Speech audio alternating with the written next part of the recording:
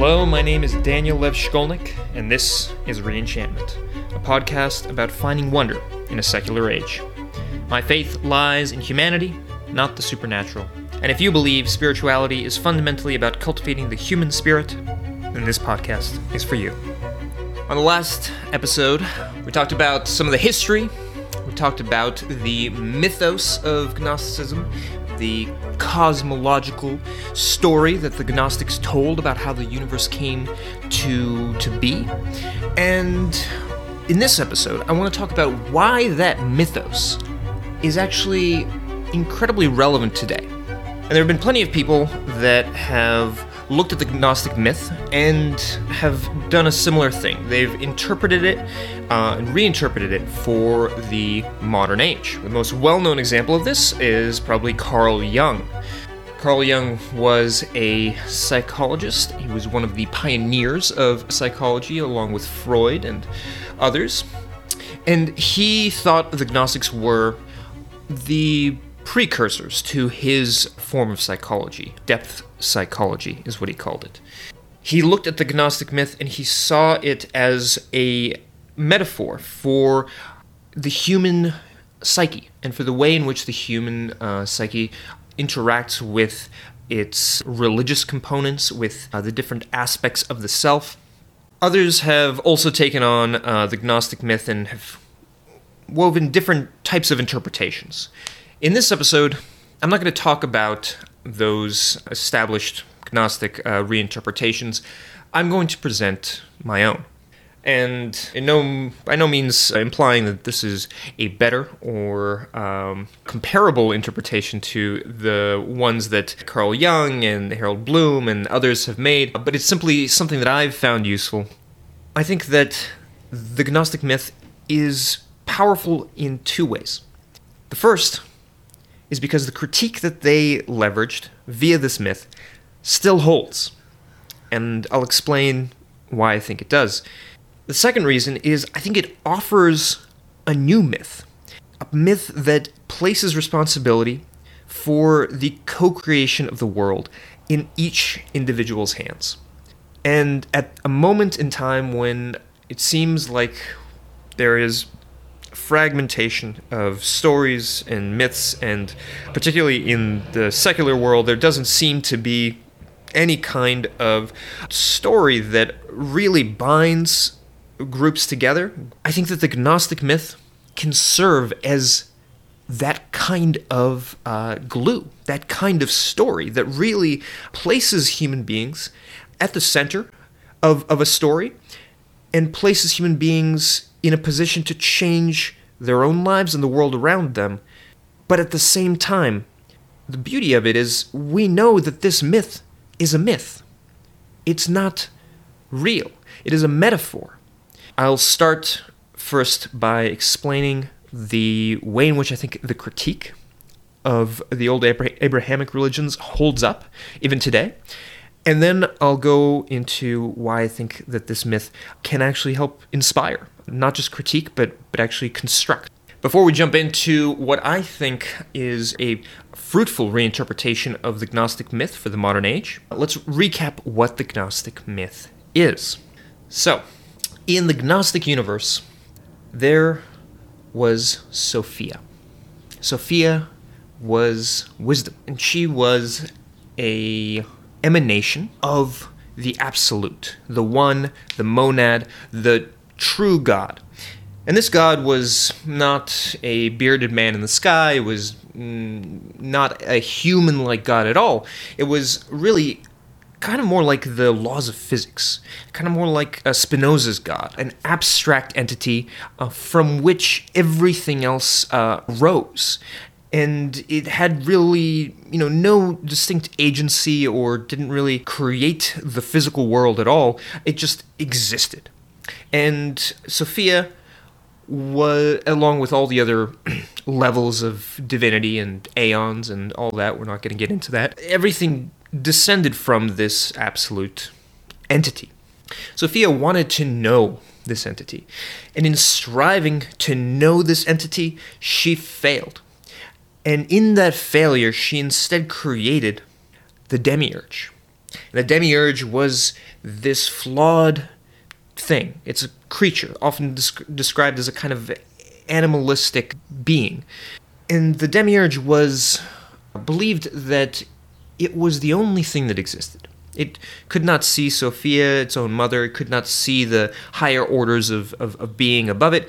It only saw itself, and assuming that there was nothing else but itself, it started to create the world, the physical world. And created the physical world that we now know, and it also created all the animals and us, human beings. It created human beings, and into each human being placed part of the divine spark, part of that absolute entity. The demiurge inserted it into each and every one of us. And the Gnostic goal was to take these divine sparks and to elevate them, to lift them up, to bring them up and make them a part of that absolute, to join with the absolute in a process called henosis. And this is very much like the mystical goal of uniting with God, unio divina. The Gnostics were attempting to elevate their own souls and also those of everyone else to reunite with the true God, the true order of reality from which everything had been separated in this false creation, this false Genesis. All right, so that is the Gnostic myth on fast forward. What I love about this myth, not only is it fantastical and has all of these elements of a great cosmic drama, it also was and still is a critique of naive anthropomorphic deities. Specifically, the Gnostic myth was critiquing the Abrahamic religions. Almost 2,000 years ago, they were critiquing Christianity, they were critiquing Judaism, they were critiquing the Abrahamic myth of a monotheistic God, a father-like, king-like entity that we find in the Bible, particularly in the Old Testament. And they were saying that this is a false God, that the God that you are praying to in the Old Testament, and also by that measure, that many Christians were praying to, it is a false God. There is a real God, they said, but it is not the one that you see creating the world in Genesis. It's not the one that we see creating human beings in its own image, imbuing all of its own flaws into the human race. No, that is where evil comes from. That is where separation from the divine comes from. And there was this critique that they were making, the Gnostics were making way back then, that this is not a model God that we see in these old texts. It's a jealous God. It's a God that is wrathful, that can be argued with and sometimes prevailed over. And as oftentimes, several times in the Old Testament, we see Moses and Abraham and several others actually convince God to change his mind, which is a strange occurrence, but it happens numerous times. The Gnostics looked at this God and they said, this is not the kind of God that, we're not convinced that this is the God. This is some false God. This is the demiurge. And their critique was a powerful one. So powerful that actually the Christians at the time would censor the Gnostics, because they had the Old Testament, the Hebrew Bible, was very much a part of Christianity from early on. And they started to censor and suppress the Gnostics who were critiquing the foundations of their religion. Fast forward to today. The Gnostic myth, as I have described it, with Sophia, the demiurge, the absolute monad up above, and the creation of the human and physical realm, that maps on remarkably well to how, more or less, we have created the Abrahamic monotheistic religions. You start with the human understanding, human wisdom, human intellect, Sophia. It, once upon a time, tried to understand reality, try to understand what is going on in the world around us, this realm of mysterious forces, death and life and the stars above, and the human intellect reached trying to grasp what is truly going on, what is true reality.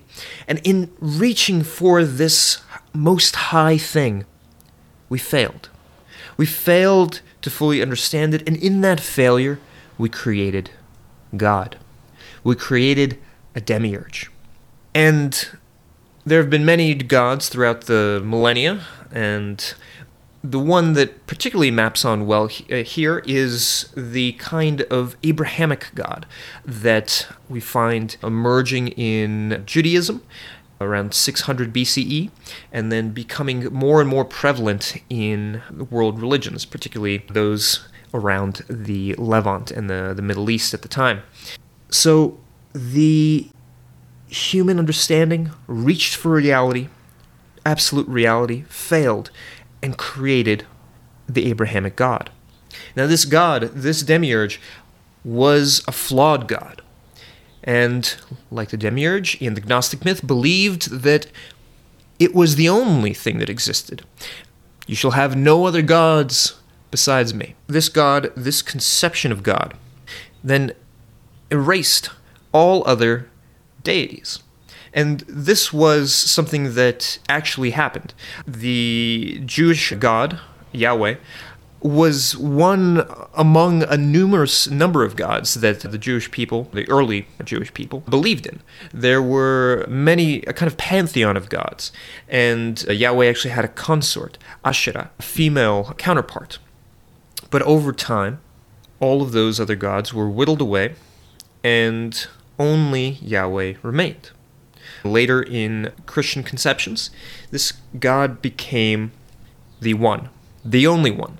And all other gods that other peoples had, the Egyptians, for example, or the Romans, or the Greeks, etc., etc., and later on Native Americans and the Gauls and anybody that they came across, all of their gods were false gods. They were idols, they were pagan gods. The only God that existed was the Abrahamic one. And as such, we, as the descendants of this religious tradition, are in a sense enslaved by this structure, this way of thinking, that there is only one God, an Abrahamic God that is very human. And oftentimes it's conveniently human. If you want to find reason to hate your enemies, you can turn to your God and call upon this God to wipe them out. You can turn to this God and find reassurance that you are the chosen one, you are the chosen people, and your desire for power, your desire for land, your desire for control is justified because that's what God wants. There's a phrase that I heard not too long ago that you know your God's made up when he hates everyone that you hate.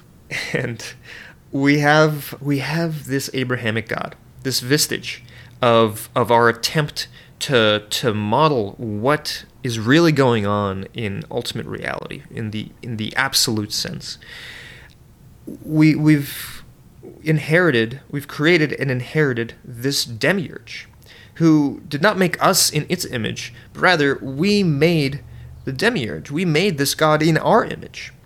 And we live underneath its rule, its legacy, its structures of culture, structures of thought. It's something that we still are struggling with to this day. So the Gnostic myth, in this sense, it holds up. I think it holds up because it, in a sense, maps on to the way in which we historically have created a God under which we have lived, under which we have conquered, under which we have expanded across countries and nations. And it is a story of the Western God in particular. And for those who have been listening to this podcast for a little while, you know that I'm not a fan of a personal anthropomorphic God. I am much more open to the notion of the abstract God, Spinoza's God, Einstein's God, the notion of a God that essentially is equatable with reality.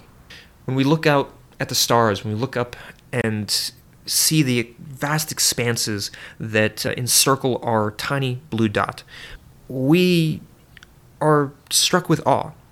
We're struck also with a sense of profound ignorance, humbleness in the face of everything we do not know.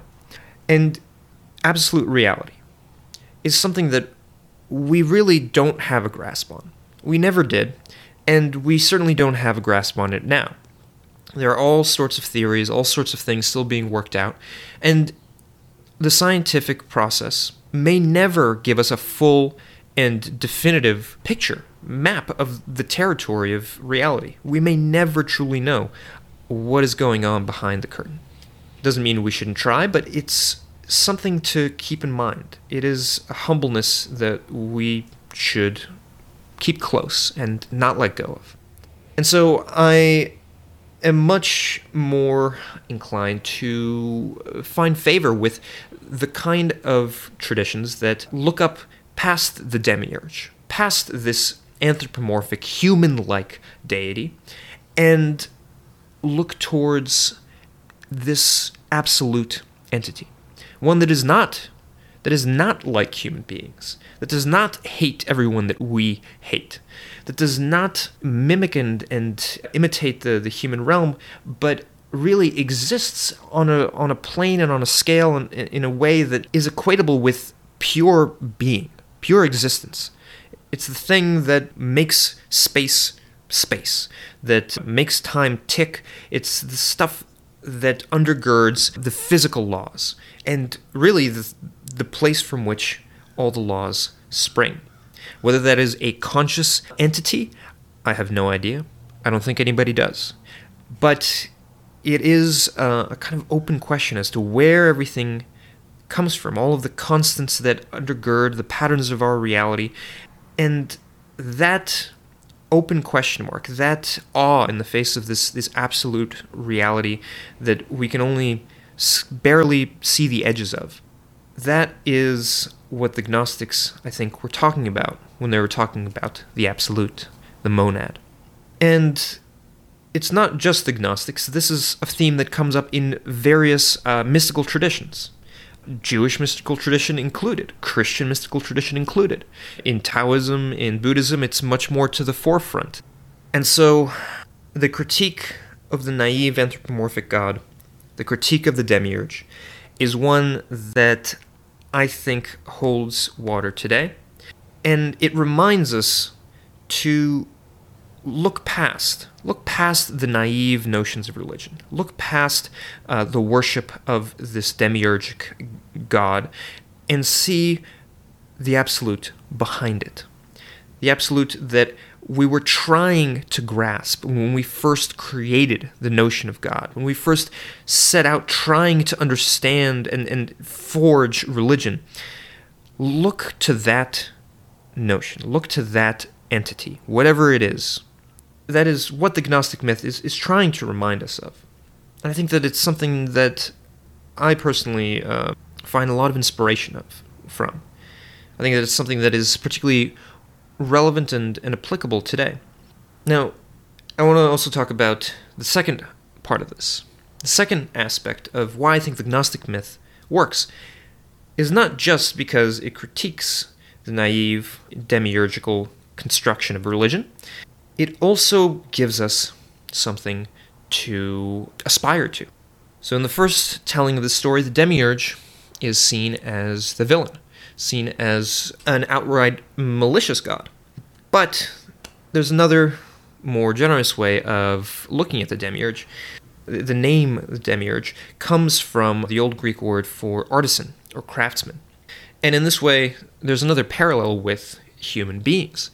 We are craftsmen. We are artisans. We create tools. And that is one of the things that has allowed us to create towns and cities and agriculture and technology. We create worlds. We create worlds not on the scale of the demiurge, at least not yet, but on a smaller scale. We create worlds with art. We create worlds with stories. We are thus inheritors of this demiurgical power. And so the demiurge, while on one hand can be seen as a kind of model for what not to do, at the same time we have to acknowledge that the demiurge is a projection of ourselves. That the powers that we ascribed to the old god are powers that we recognized as human abilities. And so the question now is, how do we integrate this? How do we acknowledge our own power, our own godliness, and put it to good ends? I think that we are each responsible for the development of the cosmic drama. We are each responsible, what I mean by that is we are each responsible for the perpetual genesis that is ongoing, that has been ongoing for millennia. Each of us has the power of demiurgy, has the power of creation. It begins with ourselves. We have the ability to reconceptualize our lives. What are we living for? Who are we living for? What is our purpose? What is our direction in life? We then can expand that. Our region of creation, our region of artisanship, extends to those around us, towards the circle of those we love, towards our friends, towards our loved ones, our family. It goes further beyond that. We can extend the circle of our creation towards our neighborhood, towards our neighbors. We can forge connections, we can forge hope, inspiration. We can compliment people, uplift them, tell them what it is they've done right, what it is they are doing right. We can inspire them. And in so doing, we are helping to change the social fabric around us. We can change that social fabric, and in so doing, we are taking part in this act of Genesis. The world is constantly coming into creation, is constantly coming into being. Every day, every hour, every minute and moment is a new world. It is a world that had never existed ever before and will never exist ever again. We are responsible for that creation. We are responsible for the ways in which the world comes into being. Of course, we are not responsible for the entire world all at once. Each one of us has a limited scope of power. We have most power over ourselves. We have somewhat lesser power over those close to us, then lesser over our friends, lesser over our neighbors, lesser over strangers, lesser over those who are far and away and on the edges of the earth, who are themselves at the center of their own worlds. So we have to be modest about what it is we can actually control and change. But we nonetheless have this power. Each and every one of us. No one on earth is powerless. Some people have more power, some people have less. But how we use that power and how we cultivate it, that is the extent to which we are able to take part in this co-creation, this co-craftsmanship. The Kabbalists, the Jewish mystics, had actually a very similar conception of the world. I won't go into the whole myth right now, but suffice it to say, they saw themselves as sort of mechanics. They saw themselves as mechanics of creation, working on the back end, like tightening screws and levers with mitzvahs, good deeds. And doing good deeds for the Kabbalists, and for many Jewish people today, that is an act of repair. That is going into the very knobs and screws and engine parts of reality, and it is mending them. It is fixing what is broken. It is tuning up and making the world better through these acts of goodness. And I think that this is a very powerful notion. It's an inspiring one. Because again, just like the Gnostic myth, the Kabbalists saw themselves as having personal responsibility for the fate of the world. and they understood their actions as having metaphysical significance. But it also had very practical significance. What they did and what we do really does matter. And sometimes it doesn't seem like it. It sometimes feels like we're trapped in our own little lane, our own lives, and we have blinders on. We don't see the way in which our words affect others, both positively and negatively. How our actions have these enormous ripple effects. How small things can have this butterfly effect that really changes, for better or for worse, a whole community, or the life of somebody close to you, or maybe the life of someone you've never met and never will. We each have an impact. We each have an influence. We are each demiurges, in a sense. Whether we like it or not, whether we want this power or not, we have it. And the question that I think we should be asking is how to use it, and how to use it well. Because the myth of the demiurge is one in which creation goes wrong.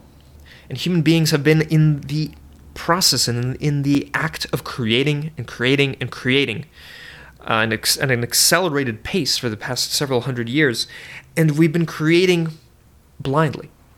Much like the demiurge, we've been creating and getting caught up in materiality, getting caught up in things, and in a sense, creating a world that is less and less functional, less and less in tune with the natural order that we have arisen from. The solution here, I think, lies in the myth itself, where the demiurge created the world in its own image. And its own internal realm, its own internal world was flawed. It was egotistical. It thought it was the only thing that mattered, the only thing that existed. It created the world, the material world, and human beings in its own likeness. And when we create, we do the same thing. We create based on what it is we have within ourselves. How we think of ourselves, how we think of the world, how we think of other people. Our outward actions are a result of our inward state. And I think that the way forward, much like many philosophers and spiritual traditions have been advocating, and much of psychology, is to first understand ourselves. To understand ourselves and to change that internal world. Because whatever it is that we do, whatever direction we choose to go, whatever words we say or actions we do, or nonprofits we create, or businesses, or neighborhoods, that is a direct a projection and manifestation of what it is we carry within us.